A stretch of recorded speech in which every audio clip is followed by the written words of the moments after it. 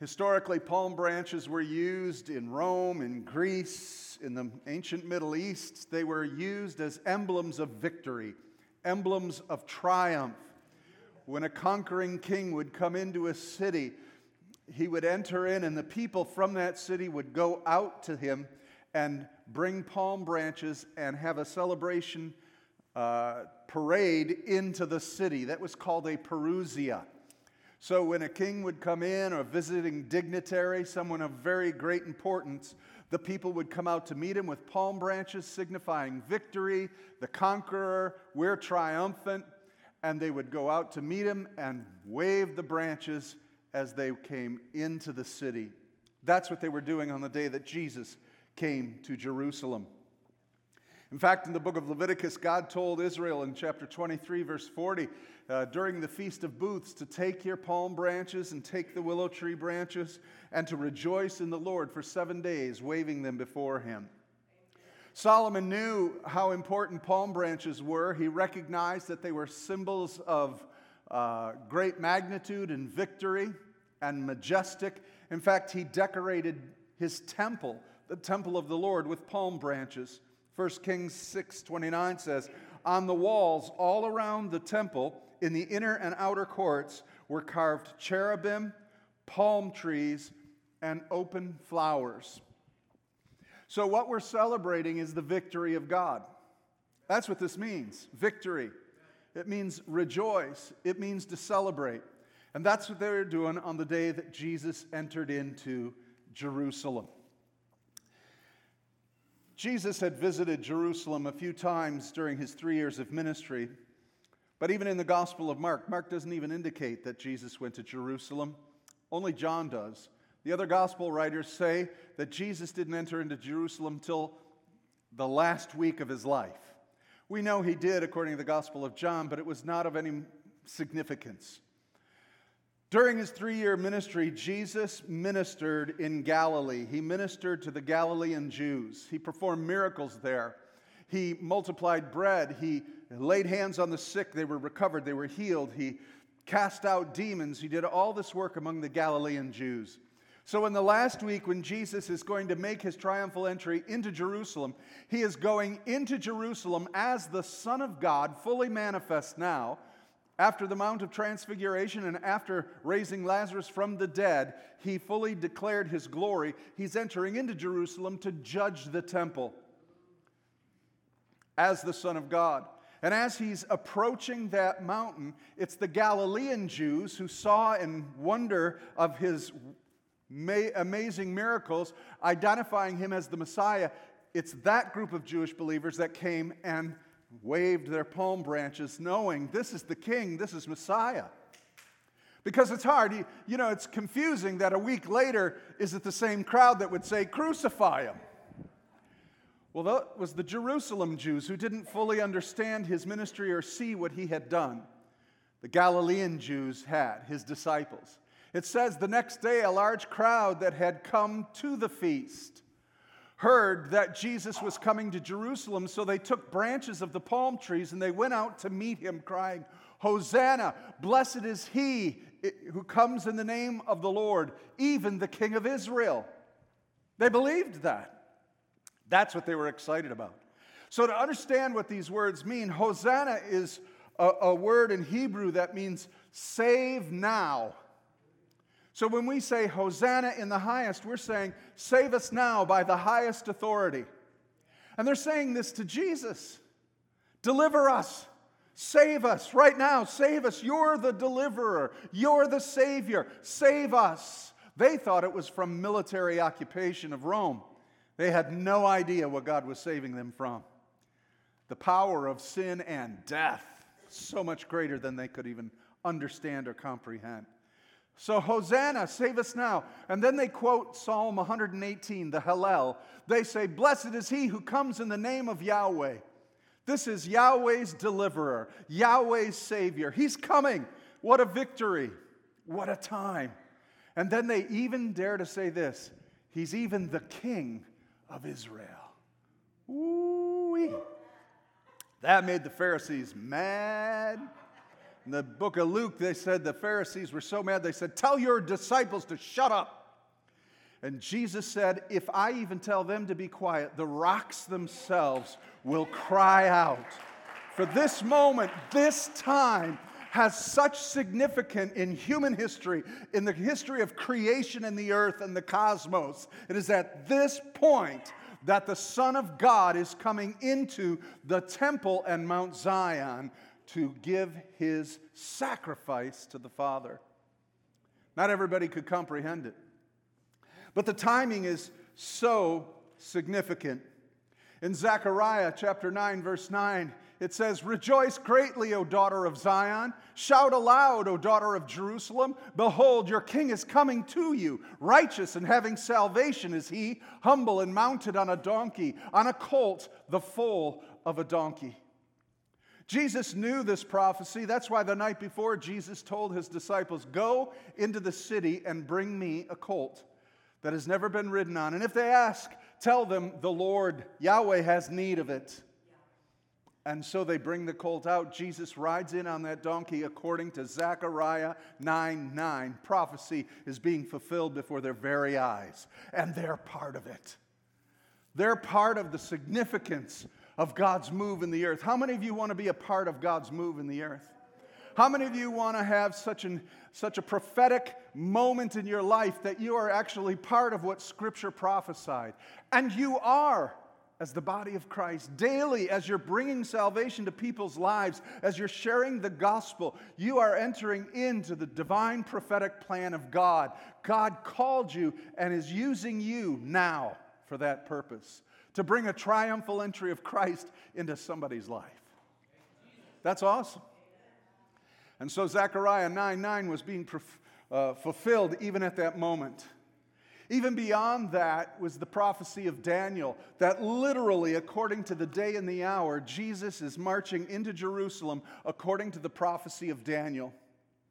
Now, I don't think the people there had their calculators out and were figuring out the times, but according to Daniel 9:24, it says, 70 weeks are declared or decreed about your people and your holy city to finish, listen to this is what God wants to do, to finish the transgression, to put an end to sin, and to atone for iniquity, to bring in everlasting righteousness, to seal both vision and prophet, and to anoint the most holy place. That's what God was going to accomplish. Then he gives the timetable in which he's going to do these things. And he calls it the week of 70s, 70 times 7. Prophetically, a week equals a year in prophecy. So 70 times 70, 70 years times 7. And so he goes on and he says this, "Know therefore and understand that from the beginning, the going out of the word to restore, to rebuild Jerusalem, to the coming of the Anointed One, a prince, there stands 7 weeks." So 7 times 7 is 49. "Then for 62 weeks it shall be built again with squares and moat, but in a troubled time. And after the 62 weeks, an anointed one shall be cut off and have nothing." This is the reference to Israel being captive in Babylon. God says, "I'm going to release you after 7 years, 49 years after the decree for Cyrus to let them go back and rebuild the temple. To the date, Israel leaves after the decree of Cyrus, goes back, and after 49 years, they finish building the temple. From that point, 434 years later, 62 times 7, will come the Anointed One, but he will be cut off. That is the exact day that Jesus is entering into the city of Zion, Jerusalem. So no wonder the rocks themselves would cry out. This was the destiny set before the beginning of the foundations of the earth, that God would fulfill, putting an end to transgression and sin, and the Holy One would be cut off. No one fully comprehended that Jesus would give his life and he would be put to death. But how many of you know what happens after 3 days? He rises from the dead and puts an end to transgression, and he brings a new temple. That new temple is the church. the ecclesia, the people of God. Now the temple of God isn't on one hill. Now the temple of God is on every street corner, in every nation, and in every land. You represent the presence of God, and you bring this victory and this triumph to everyone who will hear it. That's the importance of this time. Not only that is the place, the significance of this place, the rocks would cry out. They're rumbling already by the presence of the Son of God. Because they're going to Mount Zion. Jesus is riding to Mount Zion.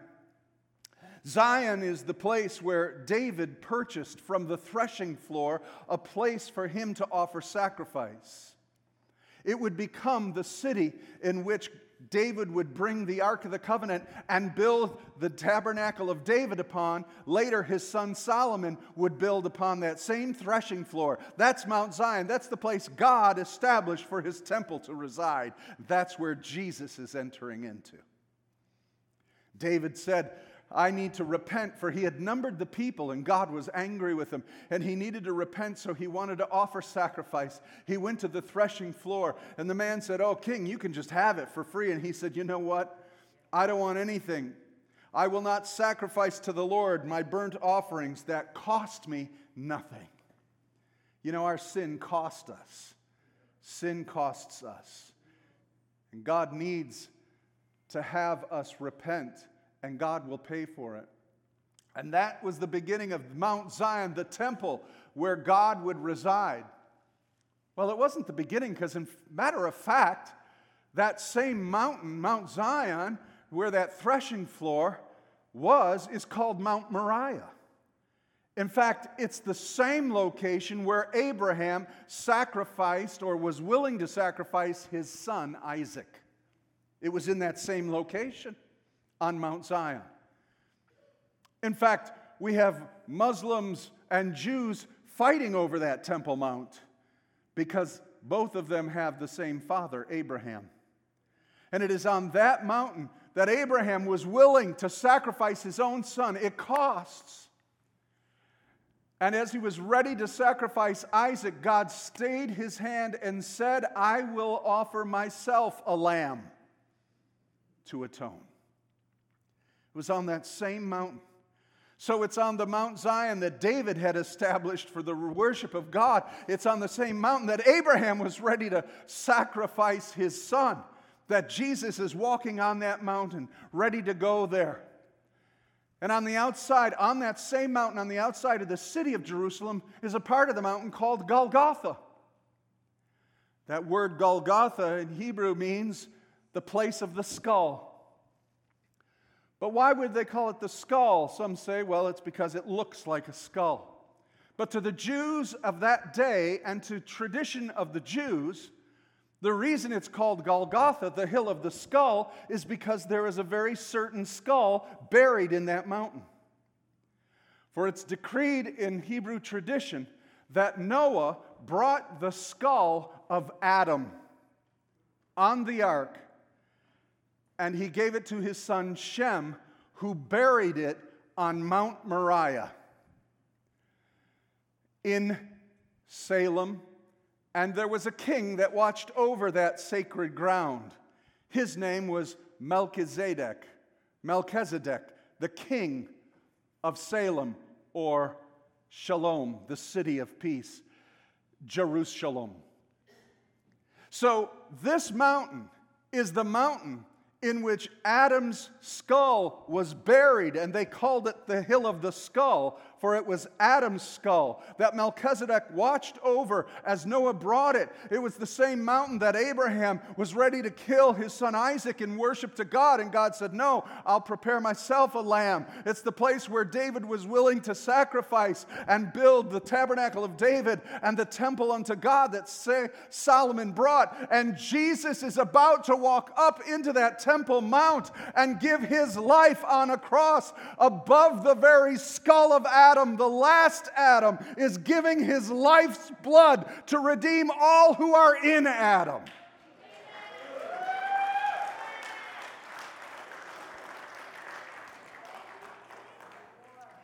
That is our victory. That's why we wave a palm branch. Who could do this? Who could bring such victory to all mankind and birth a new temple, the temple of God, the temple of God's people, the church? So what I say to you this morning, Hosanna, save now in the highest, Jesus. Blessed is he who comes in the name of the Lord, even the King of Israel. He's my King. He's your King. He's our King. And we need to let the world know it. We have to tell this world. But you got to hold on to this victory. You got to hold on to this victory. Because victories come in the Lord. How many of you know that? And then something comes right after it. Trouble. I mean, come on, Adam. Think about Adam. They sin, they fall. God so graciously brings some leaves and covers them up, and atones for their sin and cleanses and gives them a promise of victory. The seed of the woman shall crush the serpent's head. Yes, hold on to your victory. And they have a child, and they name him Cain. And they have another child, and name him Abel. And they hold on to their victory, and Cain kills the brother. We've got victories, but how many of you have had the enemy try and kill them? Try and rob them. Try and steal them from you. Adam and Eve continued on in life, and they saw sin increase and increase and increase to such a place where God has to destroy the world, but he brings a victory through Noah. And the dove returns with a branch in his mouth. It's a new world. It's a new chance. Hold on to your victory. And Noah looks to the rainbow of God's promise and says, yes, we've got a new world. We've got a new victory. Only to be abused by his son and Canaan be cursed, and sin continues in the land. Unto the time of Abraham, when God calls him out and said, Abraham, I will bless you and bless all who bless you, and your seed will bless all the nations of the earth. And Abraham is excited. Praise God. I've got a victory. He's got a palm branch. He's going to hold on. Has Isaac, has Jacob. Jacob has 12 sons, and they all end up in slavery in Egypt. Again, where's the victory? 400 years in slavery. As a nation, we're not even past 250 yet. Imagine 400 years, slaves. Where's the victory? You have to hold on. And they held on to the hope till Moses came and brought them through the waters. And as they escaped the army, they took palm branches and they waved victory. We're free. We've got our own promised land. Yahoo! Till no one wanted to go into it. Well, that generation's got to go. They finally enter in only to fail and fall to other idols and other gods. But you've got to hold on to your victory. David held on. David had victory. David had a heart after God, purchased that mountain, and then God established his presence in Mount Zion. He united both tribes together. It was the golden era of Israel, and God was in their midst, and they had victory, and they celebrated it till his son Solomon came and then followed after idols. And Israel went into disrepair and eventually was cast into Babylon till God would bring them out. I didn't mean to bring you down. I'm just giving you history. All I'm saying is God gives us victories. But it seems like they fade quick. I mean, the Savior came. Jesus came. Messiah's here. He's the King of Israel. He walks on the scene. He judges the temple, turns over the money changers, begins to preach, begins to declare who he is. And they basically decide to kill him. And they kill him within a week. But it was God's plan and God's purpose to bring a victory greater than anyone could see. I'm telling you that God gives you a victory, and many times it has dimensions you cannot see, nor can you comprehend. It looks like it failed. It looks like it's been buried and dead, but it will rise again, because what God plants in a promise, he will fulfill. And it is the same for you. And the early church remembers it, and the early church rejoiced in it and celebrated, and the early church exploded with dynamite and fire from heaven, reaching the then known world, turning it upside down with his power and his anointing. Until Diocletian came and began killing and martyring every Christian he could find.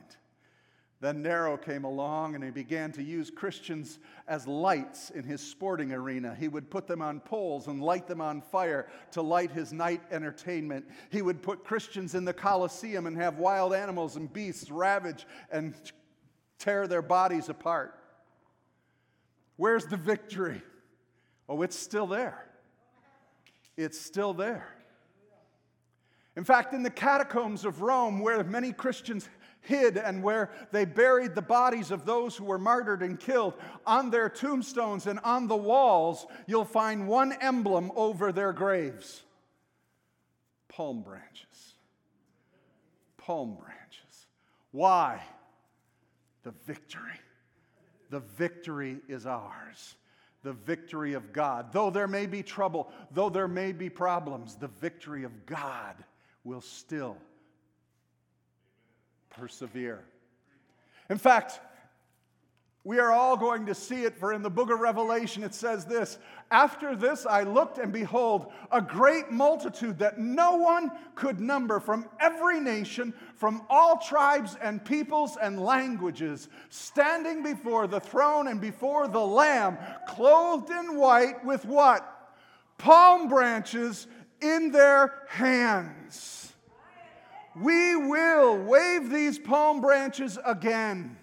We will have the ultimate victory. We will all stand together, and you'll be able to look and you'll see Adam there, and you'll see Noah there, and you'll see Abraham there, and you'll see King David there, and we will all stand before Jesus and the promises he made finally fully revealed in victory. So hold on to your victory. Hold on to your victories. You've been saved. You've been delivered. You have victory in Christ Jesus.